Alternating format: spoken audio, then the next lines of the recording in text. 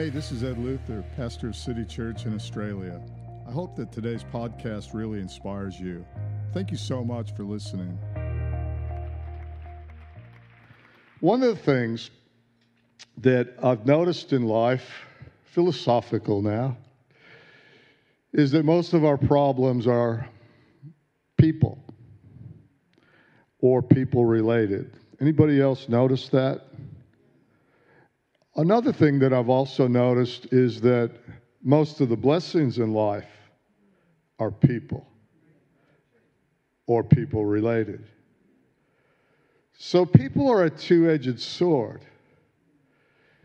And because we're in a conversation that's gone on now for quite a few weeks on prayer, a conversation with God, we come to a place in the model prayer that we're looking at called the Lord's Prayer, where we're going to deal with people.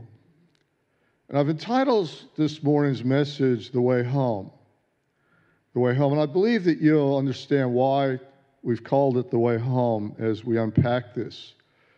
But in looking at the Lord's Prayer, and it's in Matthew chapter 6, each of the verses there give us a stage on a prayer track, if you will. If we would just for a moment think about prayer as a track that you're running around, and it's easy to not know where you're at on the track. Now, I don't know. Have you ever been lost? I mean, lost in a big way where it really mattered if you found your way home. I've been lost in some of the most amazing places on the planet. I've been lost in Moscow, which is a big city. I was lost once there, and they have these markets at some place in the city there. I don't know exactly what the suburb is, but the market there honestly makes the Yamundi market or some of the markets that we have here just look like so small. It was massive. It went on for, I don't know how many kilometers, but I got in the middle of these markets in Moscow. And Moscow, or Moskva, as the Russians call it, the proper pronunciation, is a really dark place. And we went over there and we planted a church in another city there, but you have to go through Moscow. So I was there and I thought, I heard about these markets. I'll go and I'll get a taxi, go to the markets. I got inside the markets, got to looking around, and I got lost. And I thought, oh, it should be easy after all. You know, they're just markets. It went on, and I got more lost, and nobody spoke English. And I got into the Chechnya, Afghanistan section of these markets where it was really dark, and I was lost. And whenever you're lost in a foreign place, it's like the local people pick up on that. Oh, he's lost. I think I'll take advantage of him. And so I gathered a bit of a crowd. It wasn't the kind of crowd that I really wanted to gather, to be honest. And they're wanting to basically relieve me of however many rubles, Russian money, that I had in my pocket. And so I was pretty desperate to get out of there. And I'd gone in there to buy a pair of shoes, and I wanted a pair of leather shoes. And all the shoes that I saw were made out of rubber, and they really smelled bad. Like I picked the shoe up, and I go, it looks okay, and I'd smell it. I was like, oh, it smells like used tires. It was ground up rubber, terrible smell. And so I thought, how do I convey to them that I want to buy leather shoes? And I didn't know what the leather and word for leather in Russian was. And finally, you know, they're all confused, and they keep taking me to one shoe stall after another, and I'm getting more lost. I'm getting sucked into the vortex of these giant markets, and it's getting later by the minute, and I hadn't accomplished anything. So I had an idea. I thought, well, let's just do some charades. So I said to them with shoes, pointed at shoes, and then I went, moo, moo. And they went, ah. And then they spoke the word leather, and they took me to get these leather shoes made out of cowhide, and it worked, but didn't get me out of there. And everybody wants to be your friend, and they all speak a little bit of English, but they're not going to lead you out. long story short, I finally got out of there and I found a taxi and I made my way back to the hotel, but it was a terrible feeling. I've been lost hiking before. I've been lost in Mexico before, gone down to get a nice meal, got lost. I get lost anywhere. And anytime I am, I'm thinking like hiking, it's like no matter how beautiful the scenery, the trees, the stars, whatever it is, they're not beautiful when you're lost. Trees, you go there to see trees or a landscape, but you get lost. Like trees in a landscape, they're in the way. Stars, the moon, oh, it's so beautiful. When you're lost, not beautiful anymore. It's like, I don't care about all of that. I just want to get out of here. And when you're lost in prayer, you say, how do you get lost in prayer? Well, one of the ways that you know you're lost in prayer is that you're not actually having a faith-filled conversation with God anymore. You've actually got something called an argument going on in your head, as in reasoning, as in you can't sleep. You're not praying anymore. You're tossing, you're turning. If you're on your bed praying or wherever you're at, your headspace is in a debate, perhaps with God or the circumstance or the situation. Whereas prayer's not that way.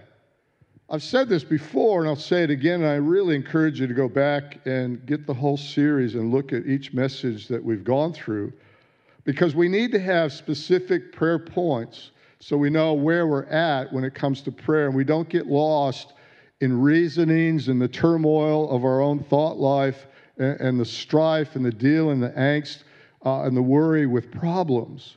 Because we can go in with prayer with every good intention, and we can walk out very discouraged and more lost than ever before. You get lost in prayer when, and you know you're lost in prayer, when all of a sudden the problems mount up and they're bigger than the solution that God would have. So these prayer points, and we find these with the Lord's Prayer. Our Father who art in heaven, hallowed be thy name. The first prayer point is presence. Good, somebody was listening. These all begin with P. I made sure of that so that you can find your way easily and remember them. We start off by inviting the presence of God into the conversation. That's who we're having a conversation with. That's what prayer is. It's a presence of God time. So I encourage you to go back and get that message. I'm not going to go into that at all. But the second thing, hallowed be thy name, thy kingdom come, thy will be done on earth as it is in heaven. The second prayer point, come on, somebody shout it out. Priority. It's his kingdom, your kingdom come, your will be done on earth as it is in heaven. Last week, I believe it was, we looked at the third one. Give us this day our daily bread, which is provision, that God provides for the vision. Pro means for, vision is what God's showing you. During that prayer time, during that conversation, God will drop in your imagination direction for his kingdom and what he wants to establish. We heard a great testimony about generosity and how God moves somebody by speaking and showing that person to go over and give money to somebody that needed that. That vision that provided for somebody else's prayer, but that also was caused by a vision to see something for provision, to provide for that vision. Now we come to a point in the prayer that I believe is a refocus, if you will. It's a pivotal point in the Lord's Prayer, and it's also a point on our prayer track as we take the time. And again, this can be 1 minute or 1 hour. It doesn't matter. These things we go through during our prayer time on your prayer track, if you will. We come to the place in the Lord's Prayer where he gives us the biggest, perhaps the biggest challenge in the whole prayer. And that's the challenge of forgiveness. Forgive us this day. Forgive us our debts as we forgive our debtors. That's in verse 12. Now, this is people. And I started off saying that people Most people are problems, but people are also provision, and people are also the biggest blessing. And you cannot pray the Lord's Prayer and spend a minute or an hour and get around people. God directs the prayer towards people, our relationship with other people. And it hinges on this thing called forgiveness, which incidentally is a major, not a minor, when it comes to our walk following Jesus. When it comes to praying, we pray for people. And he says this, he says, forgive us our debts as we forgive our debtors. Now, I used to be an accountant, and so debt and debtors and all of those things, you learn that in beginning accounting. You begin all about, you start to learn all about how ledgers and balance sheets work, and debt and that kind of thing, and debtors and liabilities and assets and all those good things that accountants have to learn in the basic stuff. But he says, forgive us ours as we forgive. Another translation says, in the same way. Forgive us the same way we forgive. Think about that for a moment, because the way that that's structured is the way that you're forgiving is the way that you're forgiven. That's a huge challenge. It goes on later in the prayer. If you don't forgive others, well, you're not forgiven. Now, that may be talking about eternity, and you're not going to make it to heaven. You can extend it that far, but it certainly is relevant to our walk and our relationship with other people. If we're hard-hearted and unforgiving in our relationship with people in our lives, well, then that's the way that it's going to come back to us. So I want to look at, I've called this again, The Way Home. And I want to look at something that very few people really understand what the goal is in not just the Lord's Prayer, but in forgiveness and restoration. And I want us to go over to Matthew chapter 18. Again, this is a pivotal point. And I'm going to look at a huge word here in Matthew chapter 18, 1-5.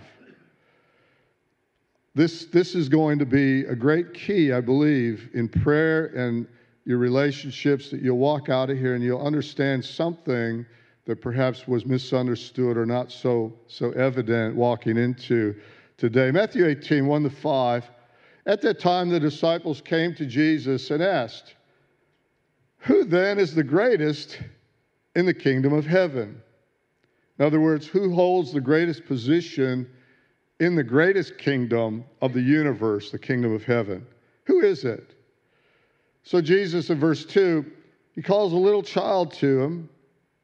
He placed the child among them. And he said, truly I tell you, unless you change and become like little children, you will never enter the kingdom of heaven.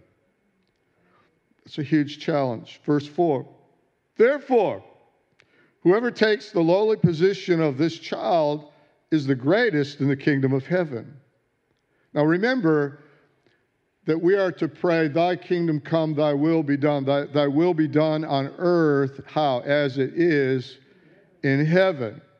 So this very much relates to what's several chapters earlier, the Lord's Prayer. Now, it's the same teaching. It's extended now all the way to chapter 18 from chapter 6. And I encourage you to go and read all of this in its context to get a great revelation. Who is the greatest? And he says this, verse 5, whoever welcomes one such child in my name welcomes me. Who is the greatest is the question. The answer is whoever becomes like a little child. Now, it's evident that he's not just talking about chronologically little children, because in verse 6 he says, those who believe in me, that's the child. Or verse 3, unless you change and become like a little child. So he's not just talking about children here, and this only applies to little children and children's church or whatever, but becoming like a little child. And this involves more than just servanthood and humility. There is a great attribute of a child, and it's why I've called this message The Way Home, because this attribute really is the key to forgiveness and the why of forgiveness. And during our prayer time, why this pivotal point, again, dealing with people where we've gone to God, we've got His presence, we've gone to God to get priority, we've gone to God on behalf of provision, and now we go to God and there's people. There's people problems. There's problem people. There's all this in the way. It's easy to go to God and have this wonderful time with just Jesus and me. But then when we get to the people part of the prayer, this is really where the rubber meets the road. And all of these points are interdependent. They're not independent. They are interdependent. They are all related to each other. You can't have one without the other. The presence of God and the provision of God are interdependent, not independent. The priority of God, your kingdom come, your will be done, is very much interdependent with God's presence, God showing up in the prayer time, in the conversation, and is very much interdependent with how we deal with people. In other words, how we forgive. Becoming like a little child, there is one great attribute of a child, which is really what the whole track is geared for and the whole purpose of where we're going when it comes to prayer. And it's a big word. Drum roll. And it's the word innocence. Being a child isn't just about being simple, not knowledgeable, asking a lot of questions. It's not just about humility. It's not just about servanthood. Probably the greatest attribute of a child, which is why there's laws to protect children. Well, they're there now, and I hope that they stay there. That's innocence. Innocence. When you think about this for a moment, but what do you get when you get saved? You give your heart to Jesus. You get born again. Born again. You are not only declared innocent from God. God says, I've forgiven you your debts. All debts are forgiven. All been paid on the cross at Calvary. He paid the price. He washed you clean. He became your substitute. You are now forgiven. But what you actually receive from that transaction that He had on the cross, you receive not just not guilty, but you are declared innocent. But you not only are positionally innocent in the court of law, so to speak, of heaven, but you now have a path for innocence, to become innocent and have innocence as a little child. What would you give to have your innocence back? Next week, as we hear about lead us not into temptation, but deliver us from evil, we're going to get to the next P, which is protection. You're married here, and perhaps then you think, wow, what would I give to go back to the day that I said my vows? Back to the day when we were dating, back to the day of our honeymoon, perhaps. What would I give to bring everything back and undo all the mistakes and everything that's defiled in whatever way, all the words that were spoken perhaps in arguments or anger? What would you give to hit a big reset button, to go back and regain your innocence sexually, purity? What would you give to have innocence restored? That's what it means to become like a little child. This great attribute, innocence. And forgiveness is when you declare a guilty person innocent. Oh, but you don't know what they did to me. God wants their innocence restored just like He wants yours. God has a path for every one of us, no matter what we've done. God has declared everyone that's received forgiveness through Him, God has declared them not guilty. In other words, they are innocent.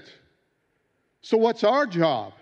We can't do that. We can tell people that Jesus has forgiven their sins. But He wants to not just do that. He wants to give them a path back to innocence, not just declared innocent. We know positionally we're innocent.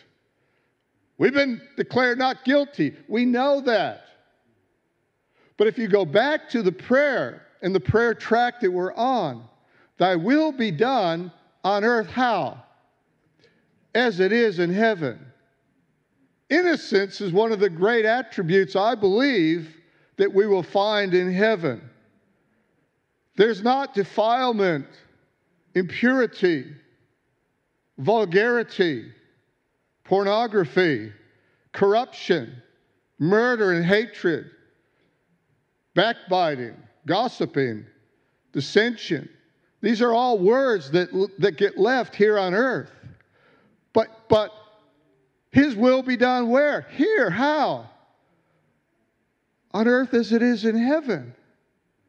Which means what? It means we're not just positionally declared innocent by Him. We get to walk that out, and we get to help other people be restored in innocence so that they are declared innocent.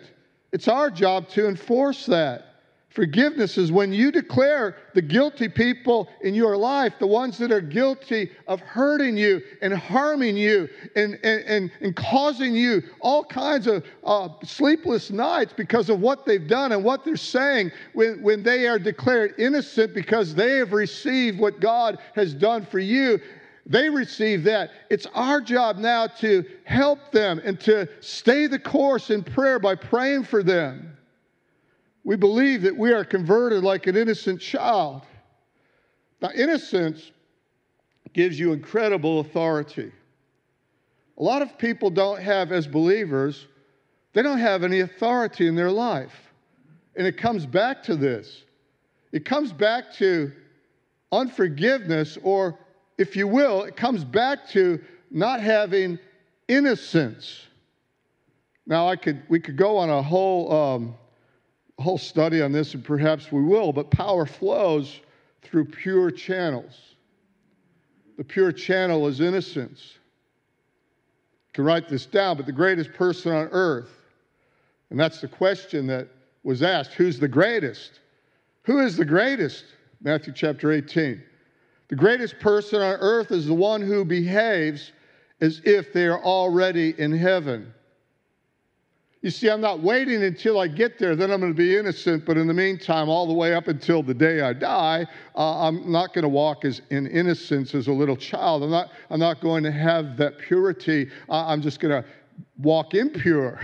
Well, blessed are the pure in heart, for they shall see God. If you don't see God in your prayer life, chances are you need your vision restored to the vision of heaven and getting a hold of innocence and getting the impurities out, because to be great on earth is to walk as if I'm already walking the streets of gold, not waiting until I get there. The greatest in any situation is the one who believes and behaves as if they're already in heaven. What's that like? As a little child. Those who carry out God's will on earth as it is in heaven. They possess the presence of God. They possess the priority of God. They possess the provision of God. They are pure, they are innocent, and they are incredibly powerful. We don't associate power with a child. But if you watch a child, there's something about a child. They have an imagination that's undefiled. Now, that imagination in today's culture has become defiled at younger and younger ages. That's a travesty, and that's something that the church needs to exist for, to change that. Innocence is really righteousness. The moment you ask Jesus into your heart, it says this, the righteous, or you could put innocent in there, you should be established, it says, far from oppression. The righteous are bold as a lion. Innocence gives you a boldness. Righteous brings great authority. That's why he says further on in Matthew 18, listen to this, verse 6. If anyone causes one of these little ones, and he's not just talking about, he's using a child, he's illustrating through a child, but he's talking about you and me and other believers. If anyone causes one of these little ones who believe in me to stumble, it'd be better for them to have a large millstone hung around their neck and be drowned in the depths of the sea. Woe to the world because of the things that cause people to stumble. Such things must come, but woe to the person through whom they come. Then he gets graphic with this one. This is graphic. If your hand, your foot causes you to stumble, cut it off, throw it away. Better for you to enter life maimed and crippled than to have 2 hands and 2 feet, be thrown into eternal fire. If your eye causes you to stumble, gouge it out, throw it away. Better for you to enter life with 1 eye than to have 2 eyes and be thrown in the fire of hell. Pause. Bad news for anyone or anything that stops somebody's journey home. That's why forgiveness is so important. Who or what stops people from gaining their innocence is not a friend of God, obviously. Things that stop us from exercising our authority are called offenses. They're offenses to God. They need to be offenses to us, not treated as, they offended me. I know they're Christians, so I'm going to tell everybody about it. I believe probably the most seasoned veteran other than Jesus when it comes to offenses had to be Joseph. Sold by his own brothers, goes into the pit, goes to prison. They all begin with P. Goes into Potiphar's house. If anybody had a right to be offended, it would have been him. But then, God turns the tables, and he'll turn the tables on your life too. Joseph stayed innocent. He knew he was innocent in God's eyes. He didn't do anything. But he had innocence. He kept his purity. He resisted adultery. He resisted the temptation to get bitter and twisted about his fate, sitting and rotting in a prison. And God exalts him, and he'll exalt you in due time. God exalts him to the right hand of Pharaoh. He becomes, as it were, a king. And the ones that offended him, his brothers, come before him. And he's weeping. And he sees his brothers. And then he reveals his identity. And he does something amazing. He tells all the Egyptians to get out of the room so that he could just have a private time with the ones that sold him into slavery. And he weeps and he reveals who he is. And he restores things. He says, go back and tell Dad that I'm alive. I think one of the keys is this. You got to kick the Egyptians out of the room. You can't be having gossip sessions, rehearsing the offenses, going through it all, trying to get revenge as if it were a Hollywood movie or something.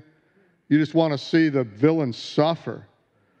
In this case, you have to have the purity and the innocence as if you were in heaven, walking those streets of transparent gold where there's nobody there that's guilty. They're all innocent. And the quest for prayer, when we come to the P of forgive us our debts as we forgive, the quest there is to help people find the way home, to help them find the way to heaven.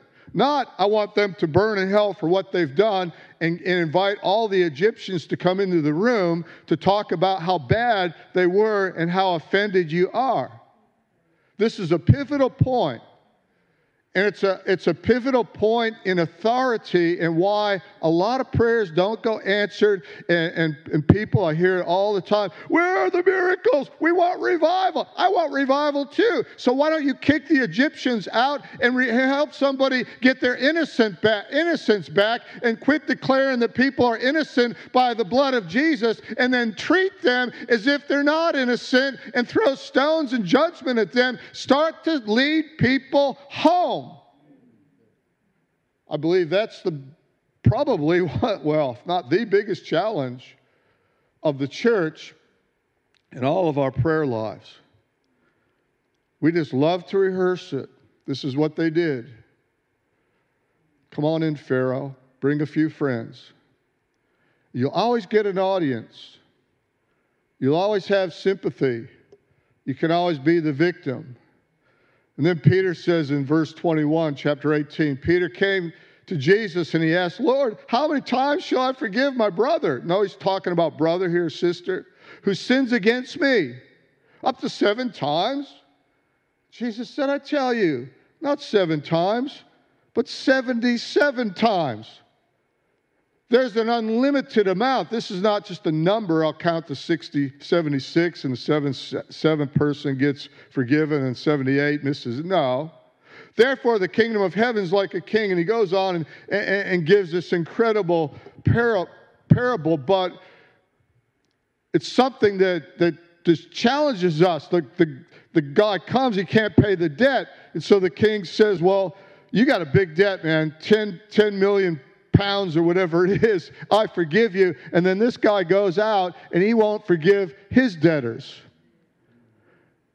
We're forgiven.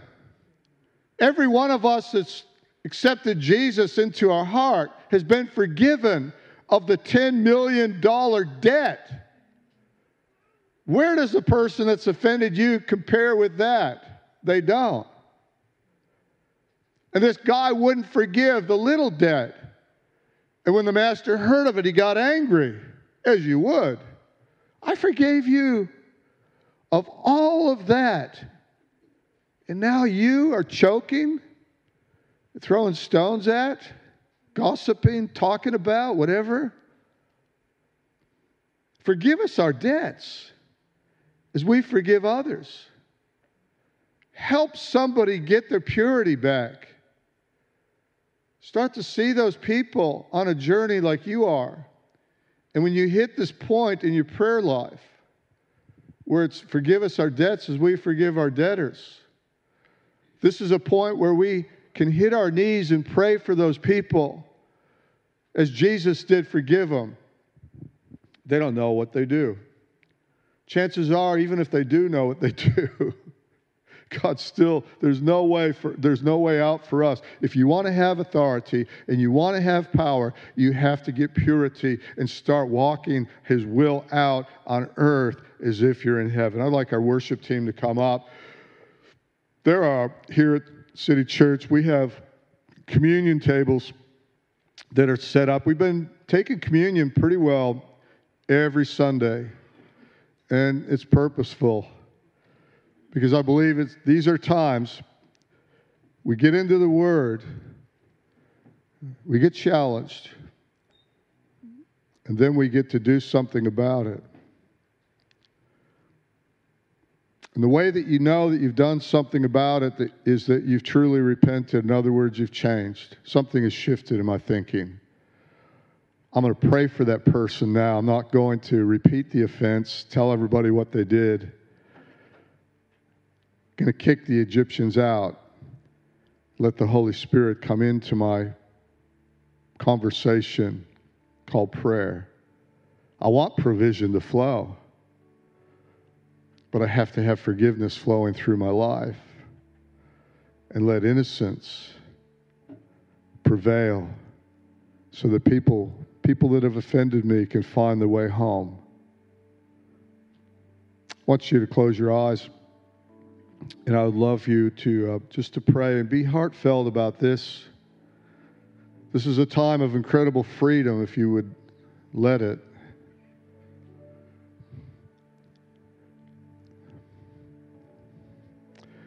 I'm not going to get you to rehearse and go back and look at everybody that offended you. Some people, well, they're dead. They offended you or they did something really bad and you can't get it right with them because they're perhaps dead, and some people don't even know they did something. They're totally oblivious to the fact that they offended you. But you know.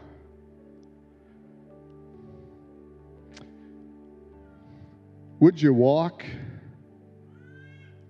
toward that person, even with that person if possible?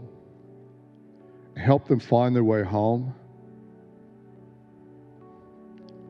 By walking in grace and forgiveness. You've been declared innocent through the blood of Jesus.